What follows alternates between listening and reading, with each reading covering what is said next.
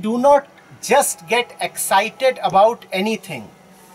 We get excited only about that which we have taught ourselves to get excited about. So excitement is always a furtherance of the existing patterns. The body is, for example, born sexual. The body is born with the programming that certain things would be titillating. Certain organs and zones in the body would be erogenous. You know what would be exciting. Similarly, if you have been conditioned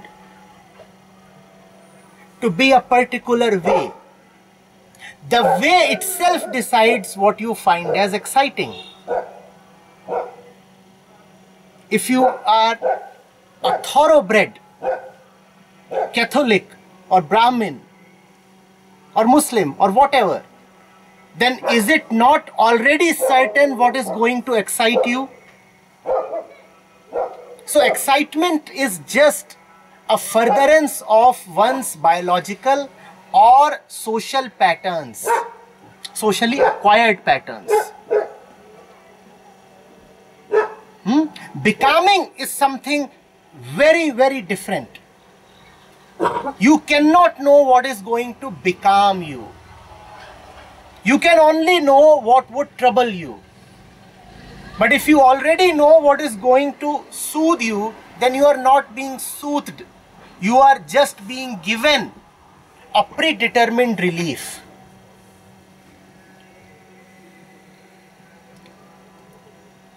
Getting it? If you are, for example, very tensed or nervous, you can pop a pill, and that pill can appear to give you relief. But then just as you are biologically programmed to get excited, you are equally biologically programmed to feel relieved by the action of certain chemicals. That is nothing to do with truth. That is not real peace. It is just a game of those patterns. Patterns getting excited and patterns getting relief as another form of excitement. Real calmness, real peace is not when the patterns are excited or when the patterns contract a little. Excitement and relief are just pulsation of patterns. Excitement, relief. Excitement, relief. The same thing is pulsating. Real calmness is when the patterns break down. The thing that used to throb and pulsate is no more there. The pattern itself is gone.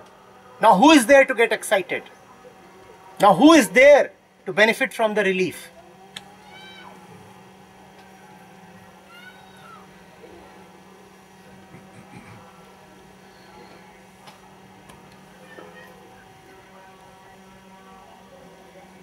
Not only do we know what would excite us, the entire market knows what would excite us.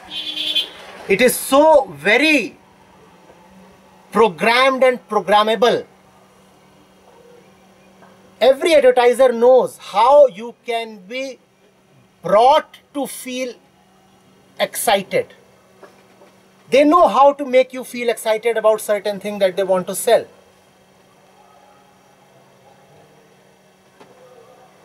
It's so much of an open secret. Touch the person there and he would be excited.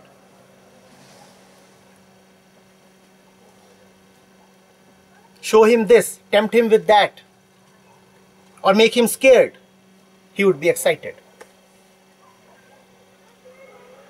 Promise him enlightenment, salvation, or a new car, he would be excited. We all know that.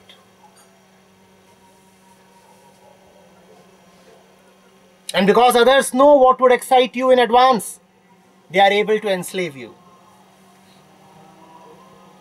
If I know what would excite you, I can control you. Your friend is the one who takes away from you that which makes you excitable. He doesn't merely take away excitement. He takes away excitability from you. That within you which used to get stimulated itself has been dissolved or demolished. That is the work of the friend.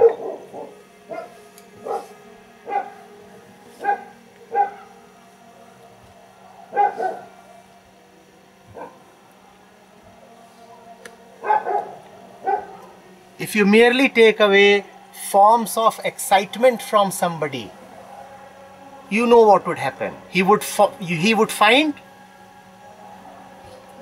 another thing to feel excited about, because the core thirst for excitement still remains. But isn't excitement about a thing really necessary, right? Supposedly, if a good poetry excites me, if I write something today, my thirst would be that something better I write so that it excites me then. Not the same level. I would like to raise that excitement and then grow in life. Even the dictionary can sometimes be a good teacher. The definition of poetry is spontaneous outpouring of tranquility, not excitement. It's an outpouring in tranquility, peace. I understand why people are excited. We all do. We are excited because we feel something will bring us that which we are so desperate about. It's great to feel desperate. If you are troubled, then you must be desperate for peace. But what's missing here is that nothing can bring you peace. You always feel excited about something. That something will fail you. That something will deceive you. No thing can be a medium for truth. In fact, so many things are present in our life only because they promised us to be a medium for truth. That's how things get accumulated in our life.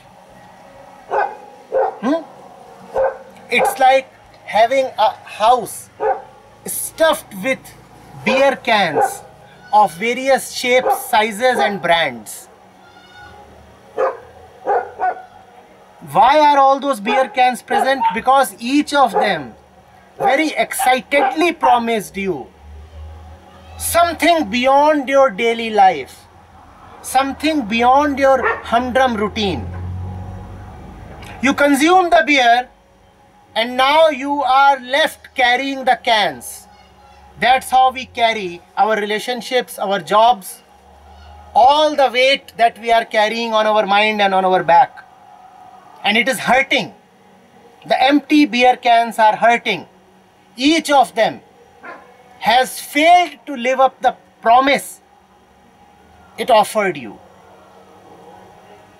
Everything that excites you is also going to disappoint you, because all the excitement is fundamentally about attaining to the truth. That's what excites you. You say, that which I have always been wanting with such fervor would finally come to me through this, and now I'm excited about this. But I sip this to the last drop, and all I get is disappointment because it will not deliver what it is promising to deliver. So don't be excited about something. No thing is going to bring that to you.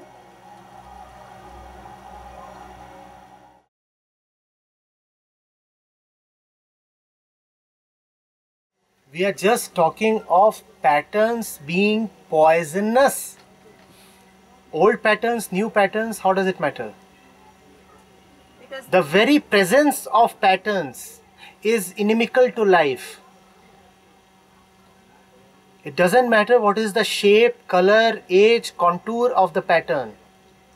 It doesn't matter whether the pattern is a holy pattern or a vile pattern. You may have the most spiritual patterns. How does it matter? A pattern is a cage. You can have a very nicely decorated cage. Will that satisfy you? You cannot have good patterns. You cannot have new patterns. All patterns are just expressions of man's fundamental tendency to feel incomplete. That tendency is very primitive, very old. So how can there be a new pattern?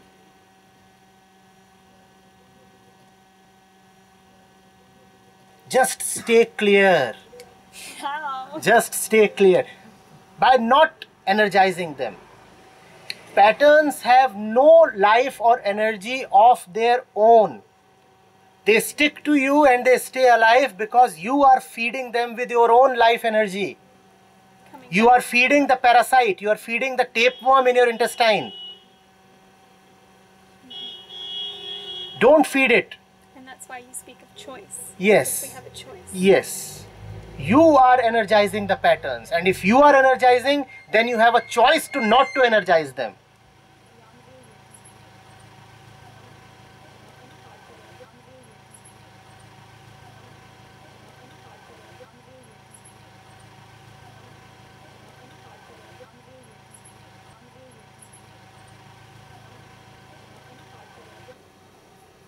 Spiritual discipline, all spiritual practice is fundamentally about seeing how we are acting as our own enemy.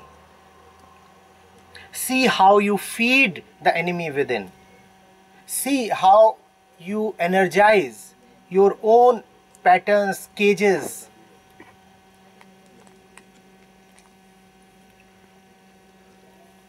And once you have seen that, it will be very difficult for you to continue in the old ways.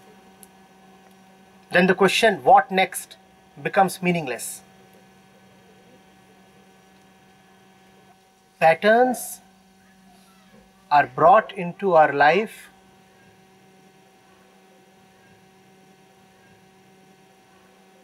primarily biologically and are then sustained by, reinforced by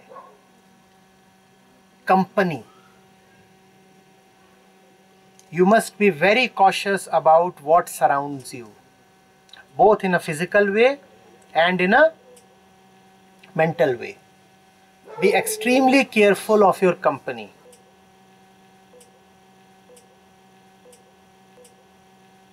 There can be no right pattern, but there can surely be right company. The right company is that which helps you stay clear of patterns. Be prepared to pay any price for the right company. And be prepared to take all losses to avoid the wrong company. Wrong company will make you less conscious. It will not encourage you to question, inquire.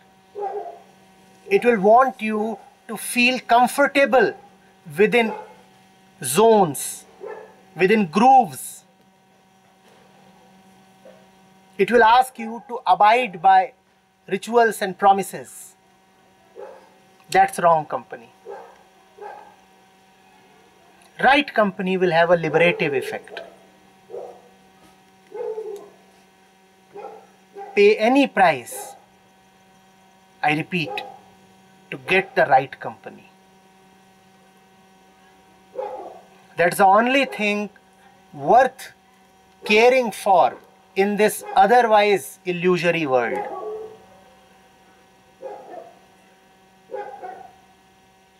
There have been many who have told us that the world is meaningless and illusory. But there is one thing in this otherwise hollow world that is very, very precious. Right company. Care for that.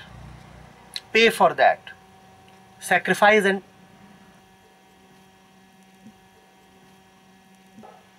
be ready for that.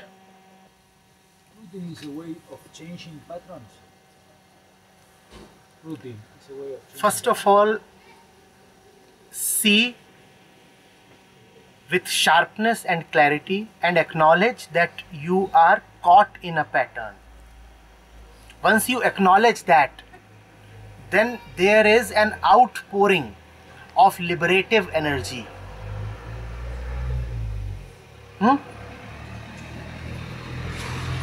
You might be sleeping with a snake on your chest. And you do nothing about it because you are sleeping. The moment you see that you are unnecessarily in the company of a snake, then there is an expression of energy. You put it away. You may even throw it away. Throwing is instantaneous, need not be discussed. What is of importance is the seeing and acknowledgement that the stuff on your chest is a snake.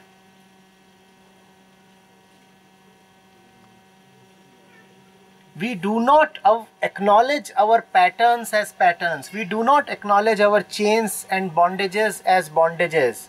We give them beautiful and decorated names. Sometimes we call them love, sometimes we call them duty and discipline. Sometimes we call them responsibility and morality. Sometimes we call them abidance by promises. We give them very far removed and miscellaneous names. We deceive ourselves. It's like calling a snake a necklace. And if you're calling the snake a necklace around your chest, then not only will you not throw it away, you would take care to further wind it around your neck.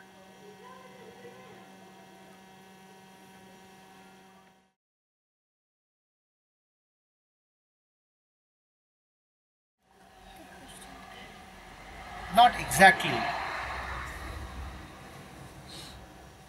One need not have an attitude, not even a good attitude.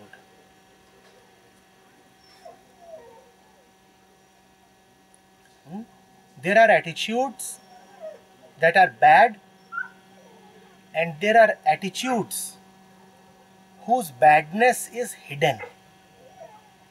We call them good attitudes. But all attitudes are limited and therefore disempowering. Can't one live without attitudes? To have an attitude about something is to say that I already know about that thing. Is it necessary to say that? Can't one know spontaneously? Is it really necessary to have past knowledge? Isn't knowing possible in real time?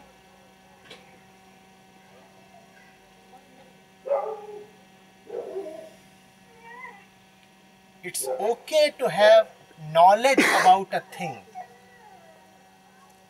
but it's dangerous to be identified with that knowledge. It's dangerous to take that knowledge as complete.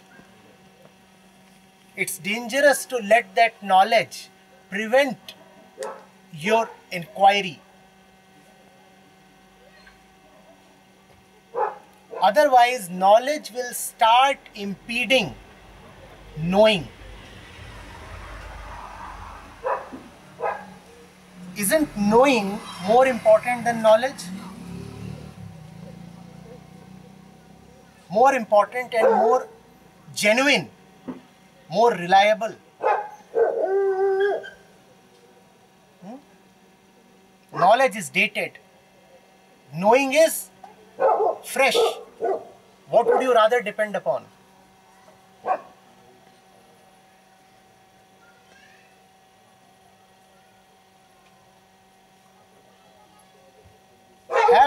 Have knowledge, but let not your knowledge constrain your inquiry, your vision,